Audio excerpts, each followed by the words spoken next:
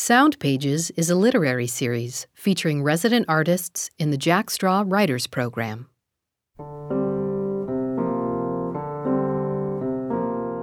We are everything you have subsumed, the words say. Each of these stories is us. This program features the work of 2018 writer Meredith Clark. Curator Damon Arundel sat down with her in the studio.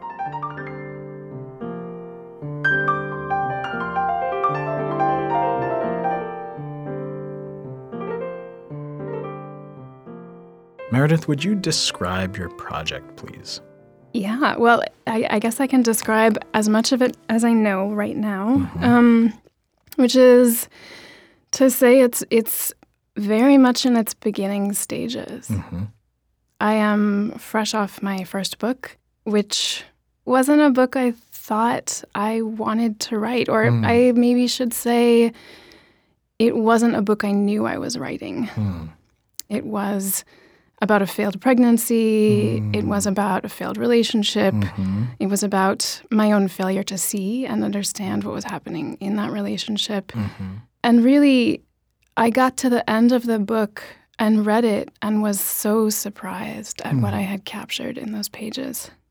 And I think, in some regard for me, the work that feels most authentic to me is that work that is having the experience as the experience is being had.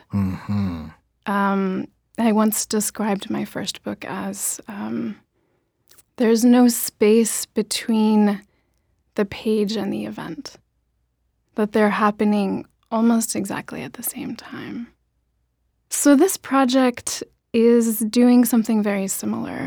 And what it's really starting to examine, it feels kind of like rappelling down into a dark well a little bit, is experience of the body and experiences of the body that I may not even have known. You had mentioned in your application collaboration or conversation with a visual artist named Leon Finley. Yes. Can you speak to that and what that brought out of you, or what that experience kind of instigated? So Leon had his artwork up at the Alice, which is a gallery down in Georgetown. And that work, and I guess in particular a conversation that I had with Leon, was all about embodiment. And Leon and I sat down one morning outside a coffee shop on Capitol Hill and just sat and talked, and suddenly I found myself having this conversation that felt critical and necessary. Leon's work is very much exploring queer identity, trans identity, what it means to live in a body, and what of a body is continuous and what is not. Wow, those are really deep questions. Huge questions. Questions I didn't know I wanted to begin to ask. So there were these really fruitful moments in that conversation where Leon and I were kind of finishing each other's sentences, and it felt like something was happening in the space between us that I remember walking away, biking away from that conversation thinking, I have to capture this now. There was a momentum to the urgency of that conversation. And it ended up, for me, being a work about trauma, a work about bisexual identity, a work about memory and what gets embedded in the body and how it gets embedded in the body. And for me, it really started to make me understand the ways in which I had sort of refused to believe I had a body at all. Wow. Would you be willing to elaborate on that particular thought, the idea that you didn't have a body at all? What do you mean by that? I think that's what the work is going to explore. It's not to say that I don't have any idea of how to answer that. I think I do. I have, I think, historically been really comfortable inhabiting my mind. Mm-hmm. You know, the realm of thought has been the comfortable realm for me. And I think it's hard being in a body. I think embodiment is, at least for me, and I think for a lot of people, not necessarily a natural state, because the body holds so much, and the body encounters so much, and the body is a site of so much held experience that I think for a long time inhabiting my mind felt very safe, and it was very easy for me to forget the truth and the fact of this body in the world. Wow. That's a brave project. And there's a way in which I think if you're a writer or an artist, you're a deeply sensitive person, probably. And I think there's a way for me that emotions are the only currency. That, I've always said I think we all have a different emotional spectrum, and some people are really comfortable in the middle range, and some people have a sort of broader spectrum. And I think I inhabit my emotions and my moments very fully, for better or for worse, which is to say the joy is thorough joy and the pain is thorough pain. And so many of the moments that I write about, I think, are those moments of intense emotional frequency.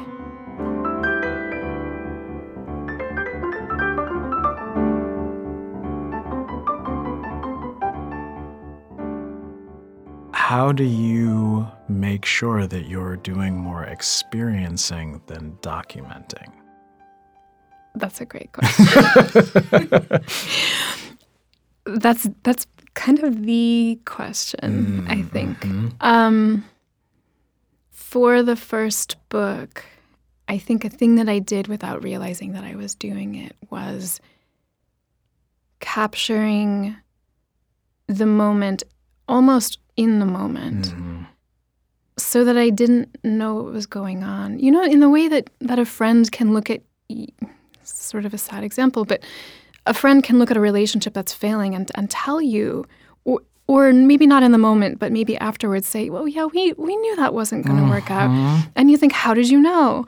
Well, you were so in it, you didn't have the perspective they had. Right. And that's what that first book did really successfully. And in retrospect, it's sad to look back and see the things I didn't see. I think I'm trying to do something similar in this book. Going down into that well, to use the early image, and sort of holding each rock up to the light as it's found, trying to do it without judgment. Right.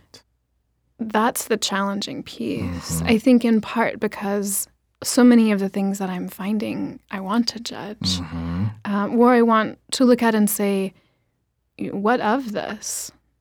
And if I can find a way of taking those things that I dig up, whatever it is, it's a rock, it's a shell, it's a leaf, it's a stick, it's whatever it is, as I'm kind of digging, just doing it in an almost archaeological way, because in a sense, it's not me telling the story right now.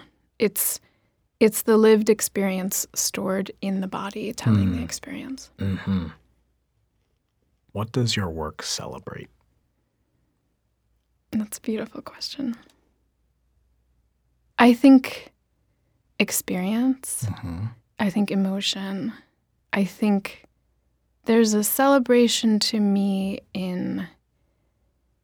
to inhabiting a moment fully, whatever it is, and I think I've recognized myself for a while as somebody who inhabits the sadness as much as the brightness, as much as the uncertainty. That experience of being human without prioritizing one color of emotion. There's a way in which and the first work uses this metaphor of a bird. And the bird is called a lyrebird, and it lives in Australia. And it has this remarkable ability, truly remarkable ability, to capture the sounds that are happening around it, essentially recording all of the sounds around it. Wow. And it's very real sounding. It doesn't sound like a bird making the sound of it. It sounds like the sound itself. And the lyrebird records other bird songs. It records music if it happens to hear music.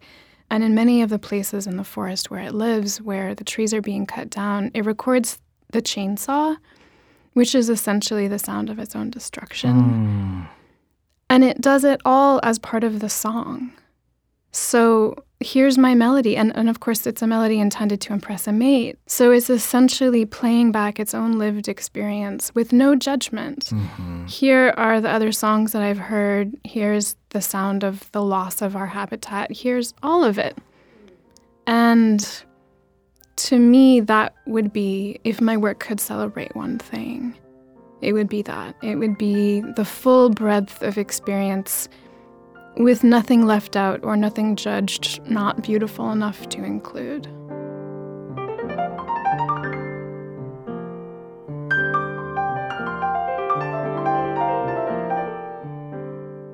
Now we'll hear a selection from Meredith's live reading.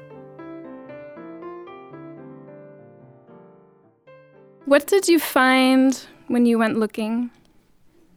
What did you find when you stopped looking, but the memory of looking was still firm in you? I can stand on this boulder, too young to know that the glaciers are history, and I will be too. This is me.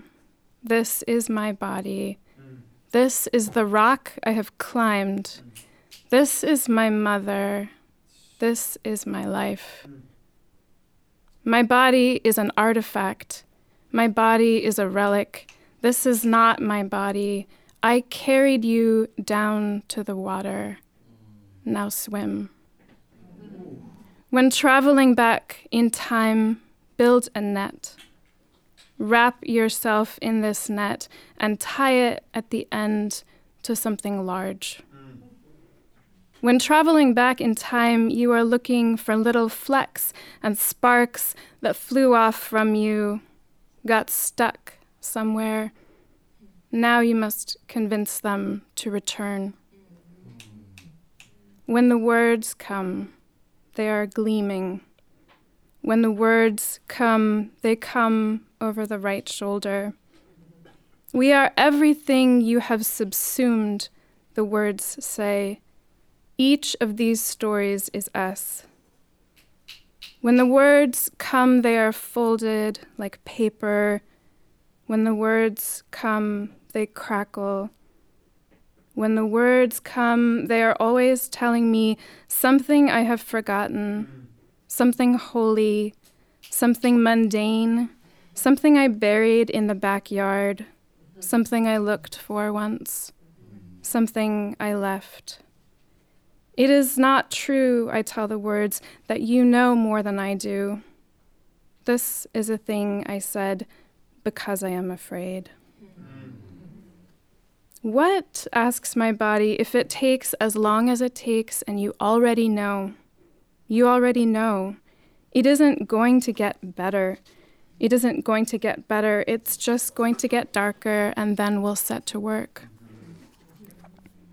When, as a baby, I was placed in a crib in a high-ceilinged room, I cried and cried. Anyone can understand the feeling of being adrift. Let's say there is a task or a series of tasks you were made for on this earth. Do not cross this out. Let's say you've been doing this work all your life. You don't even know you're doing it. The work is just invisible to you. Out on the road, the same black car turns the corner again and again. You know, you know, you know. The book is hauling itself out of me. The book is a wad of bills stuffed into a bank. The book has languished too long, and now it is telling itself backwards and angry. Wow. The book is unlike any I have written, but it comes to me the same way as the rest, a bolt to the lightning rod out in the dark. So then I am out in the dark. There is a stone, a mountain in the backyard, and an animal that goes prowling, and the animal is you. Like you, it climbs all over and won't speak. Come down from there. Come down from there and tell us. There was an animal whose body got away from it, who wanted a body not at all. We can hold this for you, people said, and people did. Sometimes people held it. Sometimes they hid it, or they loved it not at all and then refused to give it back. I started stitching time shut. I started putting folds in the years. If I had been out in the world leaking light, if I had been out in the world spilling myself like a shaker of salt, then eventually it would be time to return, to collect myself. I am taking it all. If you are reading this, it is because I am asking permission to tie a rope around your waist. If you are reading this, it is because I need your weight against the descent. Ça va te faire du bien, the doctor had said. This will do you some good. She put the prescription in my hand, and I was bruised and maybe crying, and the pills lost all the days there were as long as I was on them. A week, of which I remember nothing. This was the remedy. All the way home, someone's nailed to the back of my neck. Who are you? I ask as the bus climbs the hill. Who are you as I ring the bell? Are you mine or someone else's? No reply. A woman waits for the train. She stands in the clean, tiled station, and the lit display shows 4 minutes more. A thought arrives. You could leave. You could go home now. You could just go to sleep in your bed. A woman rings the buzzer. A woman awaits the sound. A woman stands in the dark hall and finds the light and climbs the stairs. A woman delivers herself over and over again like a package of whose value she is unaware. For a while, the only one who wanted this story was this story. You already lived me, it said. It came to me over the kitchen sink where I was licking the blood and the milk from my plate. Just trust me, it said. And we walked, then, into the dark. The stamens stain the runner, this fabric that somebody stitched. It is possible, she said, to hold your own hand across time. It is possible to build a chain of yourself. It is possible to bring the pieces back. There is a silence above the little house. April, says the baby, I'm on time. Through the window, the branches begin. Through the window, the world she watches. And an envelope of light moves across the covers. And a key of light comes through the door where the now lost key would be. Here on earth, the ceilings are white, and white the light across them. Here on earth, these are my hands. Here on earth, this body is my record. This body is recording. It is on. Here, a girl body means be quiet. It means no more. It means do whatever work you must to save us. The gloss, black rocking chair. This body and I are saddled together.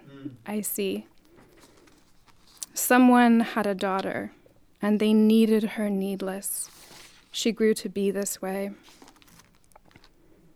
As close as you can, for as long as you can, to the thing that overtakes you. Femme fatale, he calls me in the tiled station. Femme fatale, he tells me on the street. Femme fatale in the vintage coat with the belt and the ruff and the bell-shaped skirt. Femme fatale over the dinner I cannot afford, and then he chokes me in the bed until the tears pour out. Je ne suis pas jolie, reads the ad across the platform the next morning. Je ne suis pas jolie, je suis pire. I'm not pretty, I'm worse. No, I tell her across the decade, I will not come to you. You come to me. Come to me, I say to her, raking her across the years. And she balks, but she enters and nestles in, flush up against the places where my body stops, a skin beneath my skin. Somewhere in Paris, a man falls to the mattress. The body just beneath him has been taken. Child, I tell the girl on the rock, you and I know, but there are thousands of us in the time in between that do not. They are caught in the slump. Go and claim them, she says.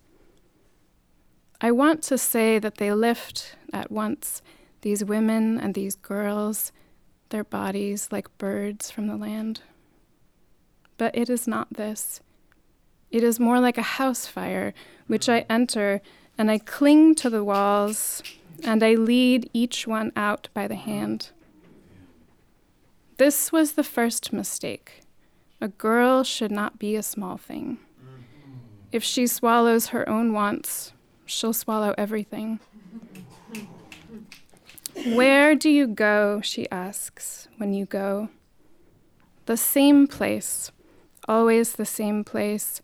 And if I cannot answer when you ask me, I am gone. And the water on the road and the sharpness of the light means her room is filled with color as the cars pass by. Sudden red, sudden gray, sudden yellow for a long time with the school bus, though I am hardly here for it. Where do you go, she says again. Can I say, back to where something is still smoldering? Back to where the burning thing is me? I shot forth 10 years. I shot forth 15. I shot forth 30. I shot forward until I was nothing but bones in the ground, and then I shot back. I'll choke you, I said to the man who choked me, and he was surprised that I meant it, and I was not. What, he said in the back of the bar with the sinister smile. What, he said, teeth bared, blue-suited, dress-shoed. Are you kidding? I am not kidding, I said, and the fist in my eyes met the fist in his, and whoever looked off to the side first would lose. I did not lose. The men began to bleed together. The stories doubled back on themselves like a weft. We have passed this way before. You think you do not know me? I know you. Body as collection. Body as closet. Body as a place I entered asking, is this mine? Out on my back, in the salt water, pierced by the cold, 3 vultures circle, and I call from my body, pale and stiffened. I'm not dead now, in this moment, in this moment, I'm alive. Thank you.